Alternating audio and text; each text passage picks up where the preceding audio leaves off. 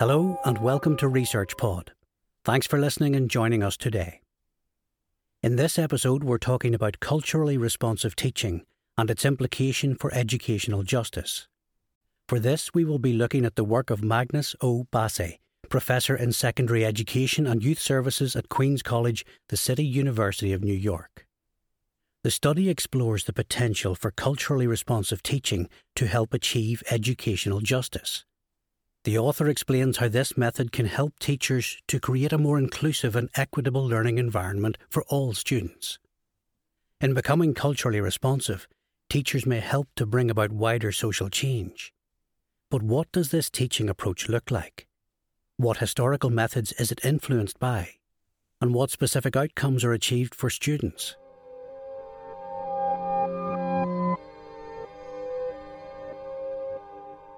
Culturally responsive teaching is the recognition that culture is a strength that can be used as a resource in the classroom to improve academic and social achievement.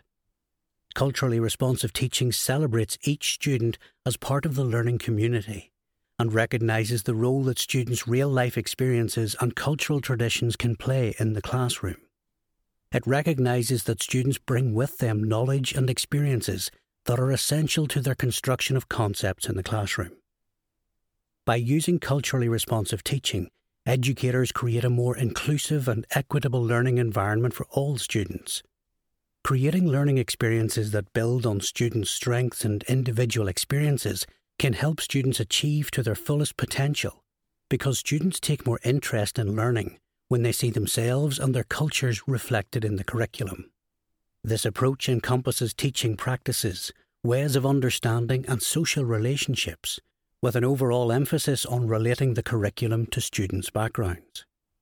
Teachers may establish connections with families or the local community to better understand students' cultural experiences or create shared learning environments with members of the community. In doing so, teachers can disrupt the cycle of educational inequality, where the curriculum and its delivery are skewed towards privileged classes, races, and other identities, providing unfair advantage to certain groups. In this way, culturally responsive teachers acknowledge that education is not an apolitical activity that respects universal truths, meanings, and values, but instead reflects the knowledge and experiences of particular social groups. As a result, culturally responsive teachers cultivate socio-political awareness in their students and encourage them to be active participants in the learning process and the fight for social change.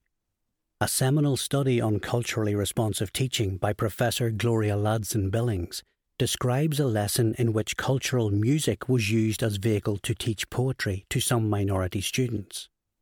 This method boosted the students' knowledge of the subject to the point where they outperformed students from other schools.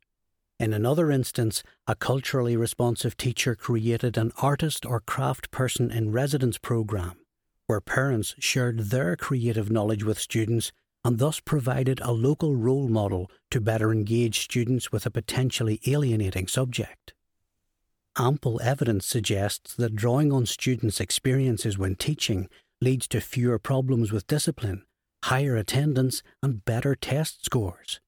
Although many studies focus on improved outcomes for minority students, since minority students are severely marginalised by schooling, there is also evidence suggesting that all students can benefit from culturally responsive teaching because of its common appeal and principles, which include valuing the contributions of each individual student, building on common grounds among students while celebrating their uniqueness, and pursuing active learning and problem-solving for all students.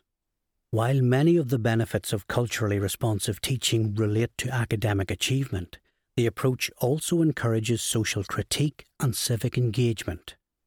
Culturally responsive teaching conceptualizes the connection between education and social justice and creates the space needed for discussing social change in society. These include discussing social issues relevant to students' environment and facilitating student involvement in local social activism, charity work, and civic duties. Through these activities, students gain critical knowledge and consciousness about the conditions in which they live and learn to identify the social and political structures that shape their world and how to change them. In the process, culturally responsive teaching turns students' previous disadvantages into educational opportunities. Indeed, those students most alienated by mainstream teaching are often well placed in culturally responsive classes to discuss issues and become highly valued members of the class. Culturally responsive teaching borrows many of its principles from the innovative instruction developed in freedom schools established in the 1960s to remedy the poor quality of education that black students received in segregated schools in Mississippi. The most prominent freedom school advocate, Charles Cobb, envisioned education for black Mississippians that would provide mental stimulation that linked education with freedom, intended to transform the South's segregated society. The philosophy of the freedom schools was based on the principle that the overall theme of the school would be the student as a force for social change.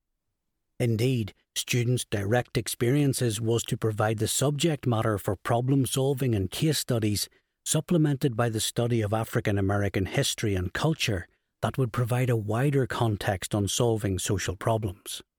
The freedom schools taught students how they could organise to dismantle Jim Crow, entrenched racism, and the struggle for equality.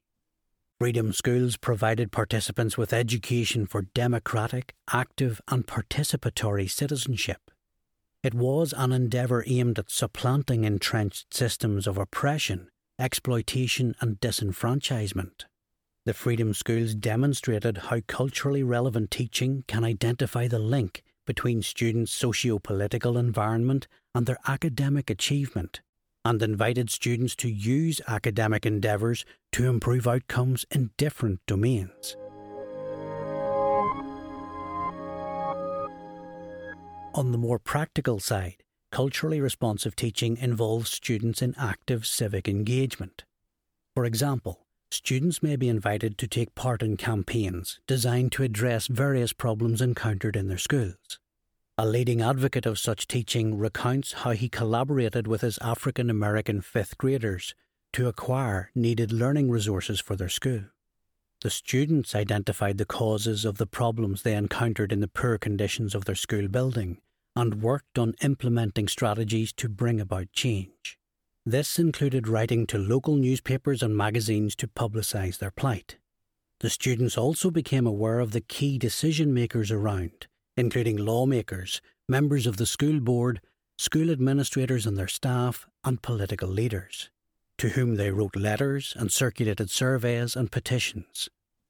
This experience demonstrates how culturally responsive teaching can involve students in tangible social activism. Not only does this method enculturate the spirit of civic engagement by familiarising students with the social and political systems they inhabit and the various means of bringing about change, but it also channels their enthusiasm into developing writing skills, problem solving, and mathematical analysis. Professor Bassi maintains in his work that a truly transformative agenda of social justice can be achieved by using culturally responsive teaching in our classroom, because culturally responsive teaching activates civic citizenship of all students, keeps students awake, and makes them active participants in the fight for social change. Moreover, this teaching approach is further authenticated by the improvement made by students in their academic performance, particularly for minority students. By drawing on the otherwise neglected knowledge, experiences, and role models of minority groups, teachers can engage their students in otherwise alienating academic subjects and impart highly valued and useful skills and understandings. That's all from this episode. Thanks for listening. Be sure to view Professor Bassi's original article in the show notes for more of the details from this study. And as ever, stay subscribed to ResearchPod for more of the latest science. See you again soon.